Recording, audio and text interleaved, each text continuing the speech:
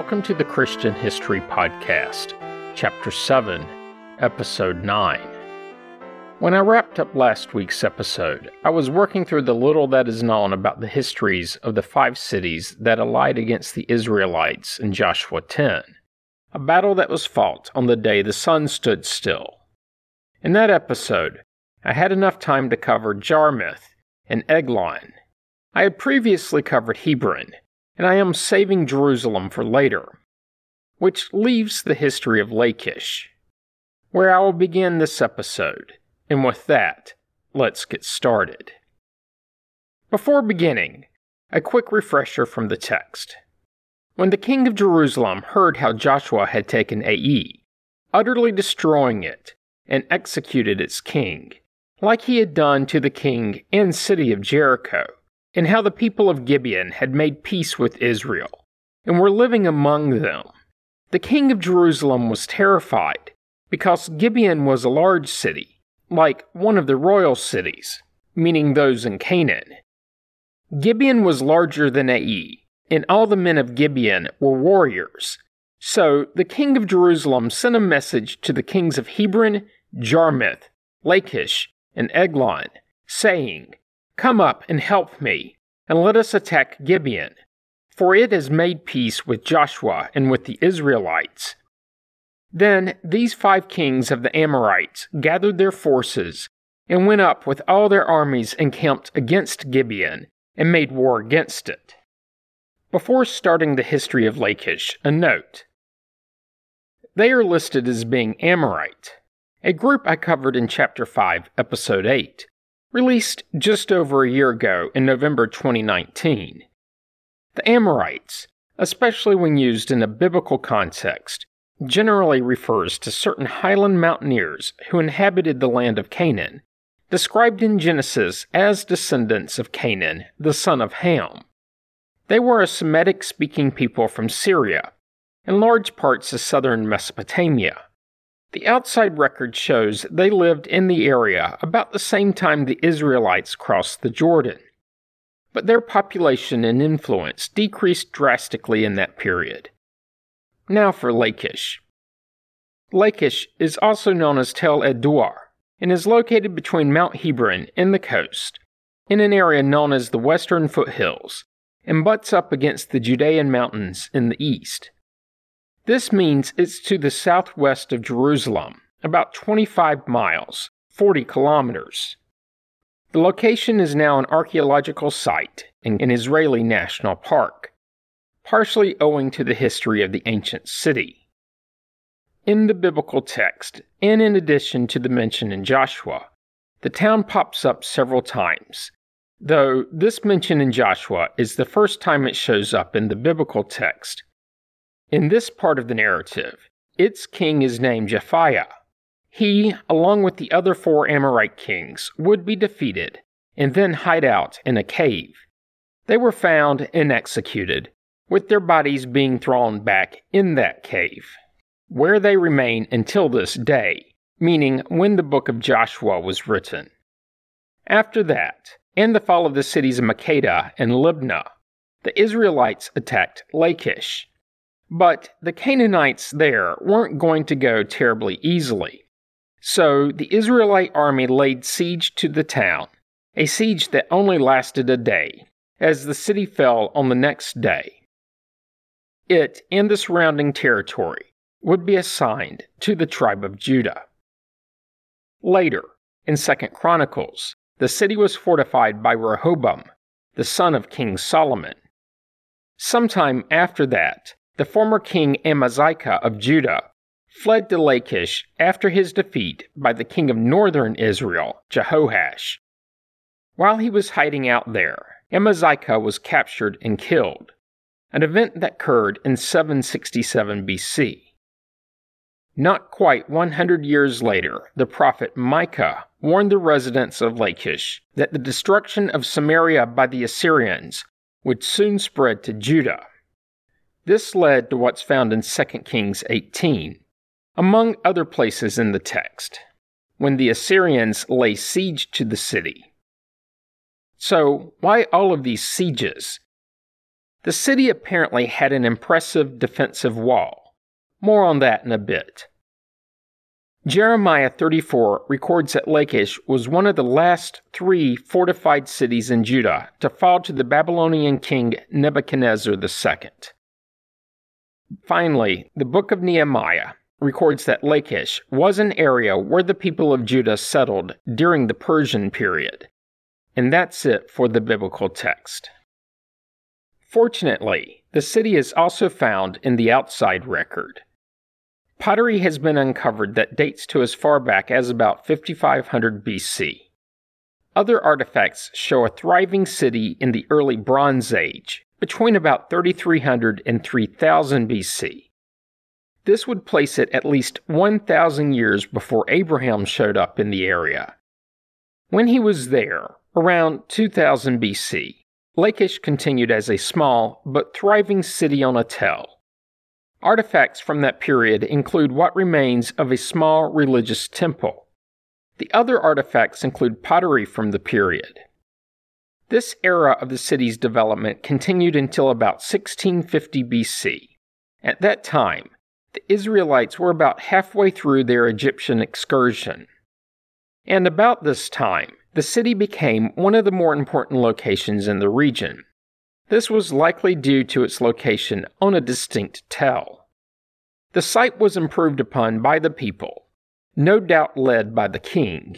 They steepened the slopes of the hill and improved the walls of the fortification, all of this proving rather formidable to any invading force.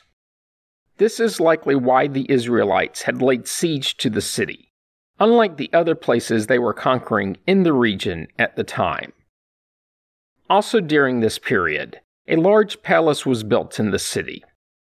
Soon afterward, though, the city was destroyed by fire. Do note that the text in Joshua makes no mention of a fire, but does note the Israelites slaughtered every person in the city. The general thought, though, is that this fire occurred well before the Israelites entered Canaan. After the fire, the city was reestablished and once again became a central hub for the region. Its first potential mention in the outside written record was in an Egyptian New Kingdom text, where it was called Rakisha.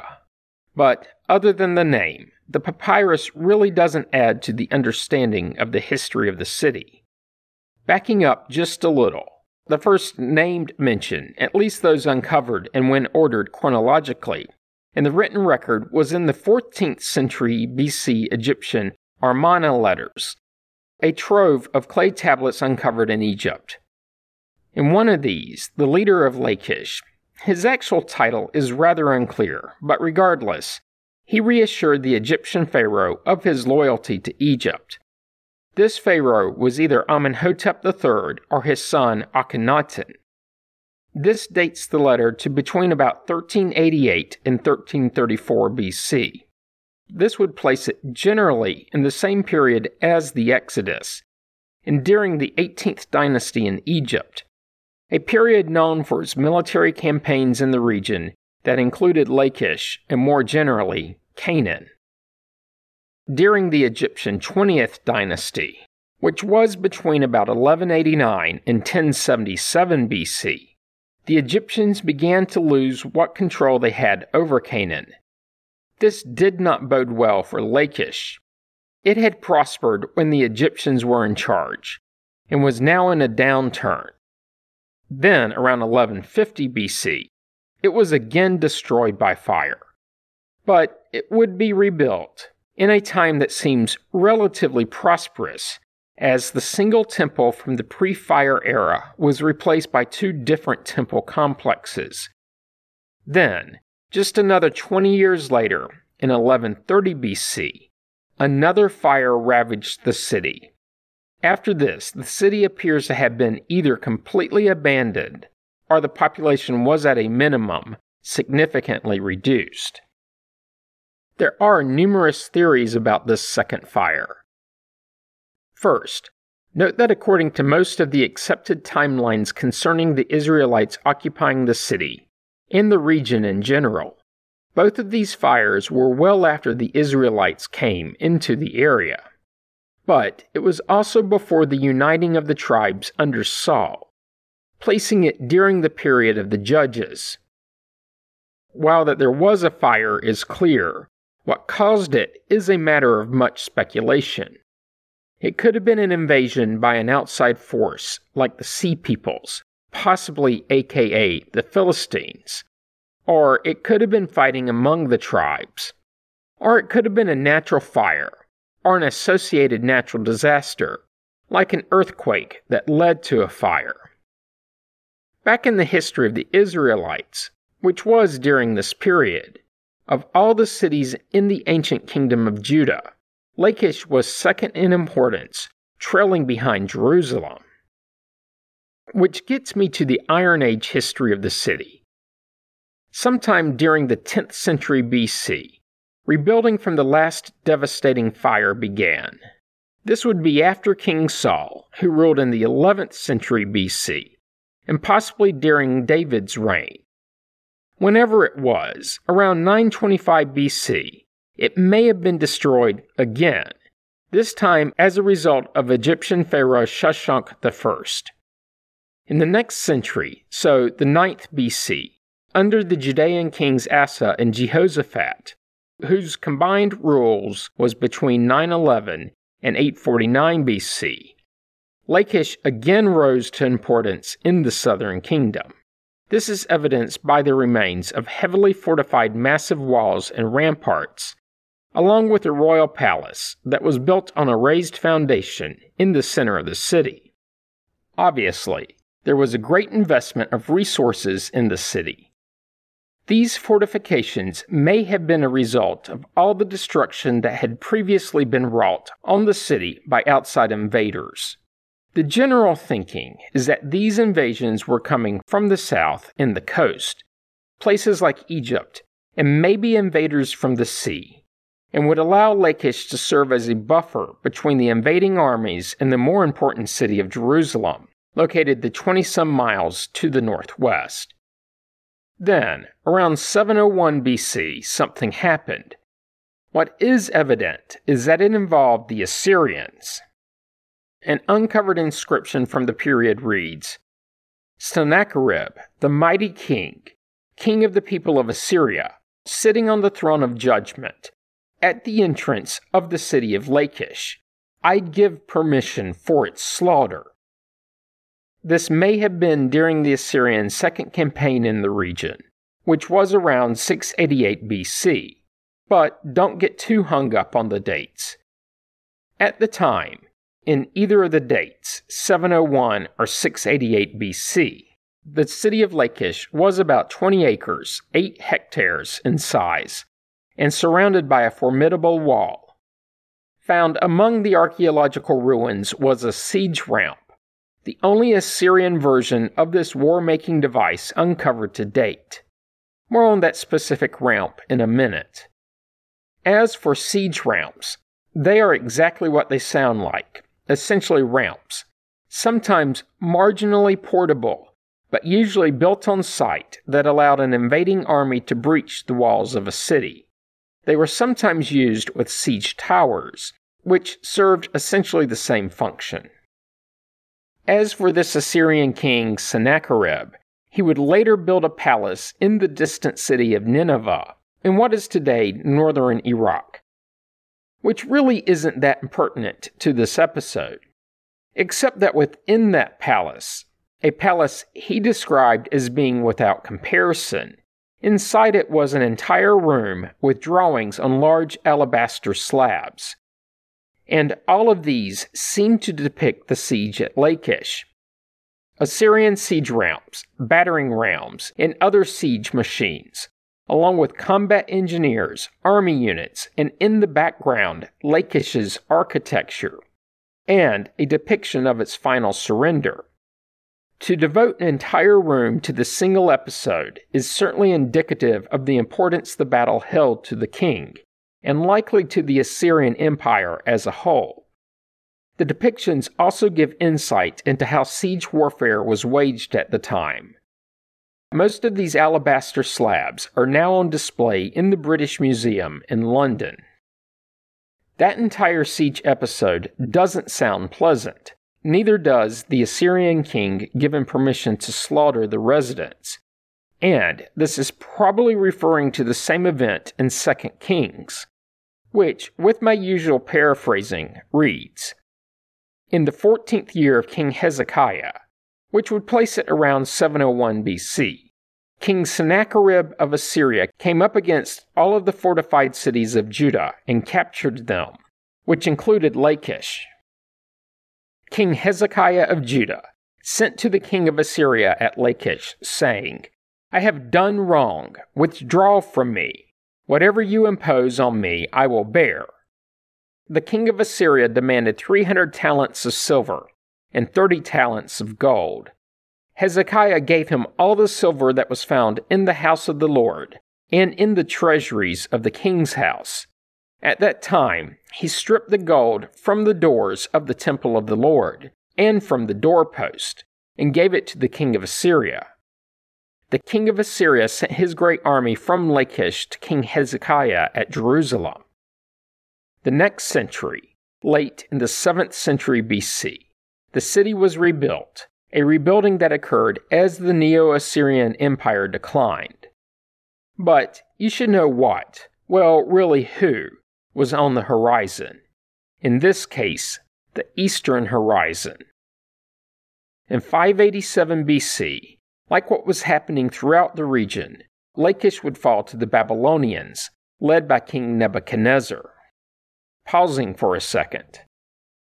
Over the past 100+ years, there has been a great deal of archaeological exploration at the site. It's these expeditions, then excavations, that led to most of the history in the outside record. I'll spare you the vast majority of the recounting of the history of those expeditions, because it gets rather tedious and doesn't add much to the understanding of what happened in the city during the Old Testament period. But there is one bit that weaves rather well into the biblical narrative. In the 1930s, an expedition uncovered what had become known as the Lachish letters, for obvious reasons. These so-called letters, 18 in total, were correspondence written on pottery from an unidentified source to the Hebrew garrison commander at Lachish, just before the city fell to the Babylonians, likely in either 589 or 586 BC. As you would be correct in suspecting, they were written in ancient Hebrew. And here's the significance. When they were uncovered, with the exception of the Old Testament, these letters were the only collection of documents in the ancient Hebrew language. Back in that period, with the defeat of the Israelite forces, most of the residents were exiled. While the Babylonians ruled the region, a large palace was built on the foundation of what had been the Judean palace. Also, while they were occupied, a large altar, known contemporarily as the Solar Shrine, was built on the east side of the Tel. Though do note that it's possible this shrine was constructed during the later Persian occupation. Backing up a bit, as Babylon declined and the captivity ended, some of the formerly exiled Jews returned to Lachish and built a new city with renewed fortifications. The Solar Shrine was abandoned after the area fell to Alexander the Great in the 4th century BC. Some researchers even proposed that after the region fell to Alexander, Lachish was mostly abandoned. And that's it for the city. Also found in Joshua 10 is a reference to a mysterious book, the Book of Jasher. When the narrative of Joshua recounts the day Joshua commanded the sun to stand still, it provides as proof of the event that it was also recorded in this book, which naturally gets me to this outside text. Reminiscent of the Book of the Wars of the Lord I covered in Chapter 5, Episode 12, released a year ago. The Book of Jasher is also a lost text. It's mentioned 2, maybe 3 times in the Old Testament narrative. The first is this time in Joshua, again in Samuel, and possibly in Kings. As for the name Jasher, it could be alternatively translated as the Book of the Just Man, or possibly the Book of the Upright. The 11th century AD Jewish scholar Rashi posited that the passage referred to Jacob blessing his grandson via Joseph, the grandson being Ephraim. Jacob, despite Joseph trying to correct him, said that Ephraim's sons shall become a multitude of nations. Joshua descended from Ephraim, and Rashi proposed that with this victory over the 5 allied Canaanite kings, and his ability to make the sun and moon stand still, all of this gave the Israelite leader renown among the various nations who heard of the victory, and this, according to the medieval writer, was the basis of the Book of Jasher. According to the book of 2 Samuel, in its first chapter, when David spoke his lament over the deaths of King Saul and the king's son Jonathan, he ordered that the song of the bow be taught to the people of Judah. And this song is written in the book of Jasher. So Joshua knew of this book and referred to it when he wrote the book bearing his name, as did Samuel when he wrote his books. And by reference, King David knew of the book of Jasher too. Do note that the King James renders the passage slightly different. Instead of calling it the Song of the Bow, as it is in the New Revised Standard, the King James records it as the use of the bow. And also note that the words the use of are not in the original Hebrew text. Instead, these words were added by the 17th century translators of the King James for clarity. Remember that when you hear the King James is a word-for-word translation. The NIV renders it slightly different, too, calling it the Lament of the Bow.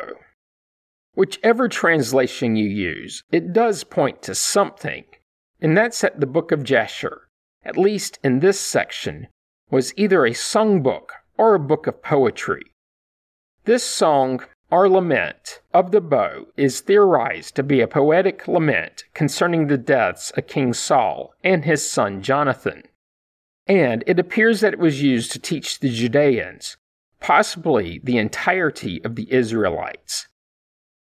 As for this passage in the book of 2 Samuel, along with the one in Joshua, in the 3rd century BC Greek Septuagint, the work is referred to as the Book of the Just. And the Greek does not have any reference to this lament of the bow, and simply records that David ordered something to be taught to the people, as it was written in the Book of the Just. The last mention of the Book of Jasher is possibly in the 8th chapter of 1 Kings, but not in any of the translations I use for this podcast. In fact, the only place I could find this was in the ancient Septuagint. In there, after Solomon delivers his prayer, the text says that the prayer was recorded in the Book of Song. Some think this book is one and the same as the Book of Jasher, though that would require that 2 of the letters in the Greek text to have been transposed. Such an error was exceedingly common when the texts such as these were handwritten by scribes, without spell check, and instead relying on manual proofreading. And that's it for this book. Also mentioned in this chapter, in a couple of places, is Makkedah. The most prominent mention is that this was the location of the cave where the 5 kings of Canaan were found hiding. Other than these mentions, along with others in the Old Testament, nothing is known about this place. Given that there was at least a single cave, possibly more, and that it was near enough to the battlefield, and that there was a city with a name, that's it. Moving along. Next up should be Gezer, but there's not enough time in this episode to do it justice. So, instead, I'll spend the few minutes remaining on Debir. This was another city assaulted by the Israelites in Joshua 10. It's believed to be the same place as the modern city of Ad-Dahariah, located about 14 miles, 23 kilometers southwest of Hebron. It was the American biblical scholar Edward Robinson who, in the 1830s, identified the village as the ancient Debir. On the site, he also uncovered the ruins of an ancient tower, though this is now believed to date only as far back as the Crusader era. But many of the early researchers believe the tower and attached castle dated to the Old Testament era. At the time, meaning in the 19th century, it was a small village of Arabic herders and Bedouins. All of the residents were noted as being Islamic. Half the city was in ruins, and the inhabited buildings tended to be constructed from hewn stone. Many of these buildings were thought to date as far back as the Roman era, 1500 to 2000 years earlier. The town would come under British Mandatory Palestine, then after World War II was part of the country of Jordan, until the Six-Day War of 1967. Since that less than a week-long conflict, the village has been part of the country of Israel. And that's the little that's known about Debir, and a good stopping point for this week's episode. Join me next week when I'll pick up with Gezer. You don't want to miss it. Comments and questions can be sent to comments@christianhistorypodcast.com. As always, you can find information about the podcast on the internet at christianhistorypodcast.com. This week, help others to find the podcast by leaving a positive review on iTunes. You can find the Facebook page by searching the phrase Christian History Podcast as 3 separate words. Once there, be sure to like the page so that it's easier to find later. Finally, if you're enjoying the podcast, subscribe so you get the episodes as soon as they are released and you don't miss out. Thanks for listening, and have a great week.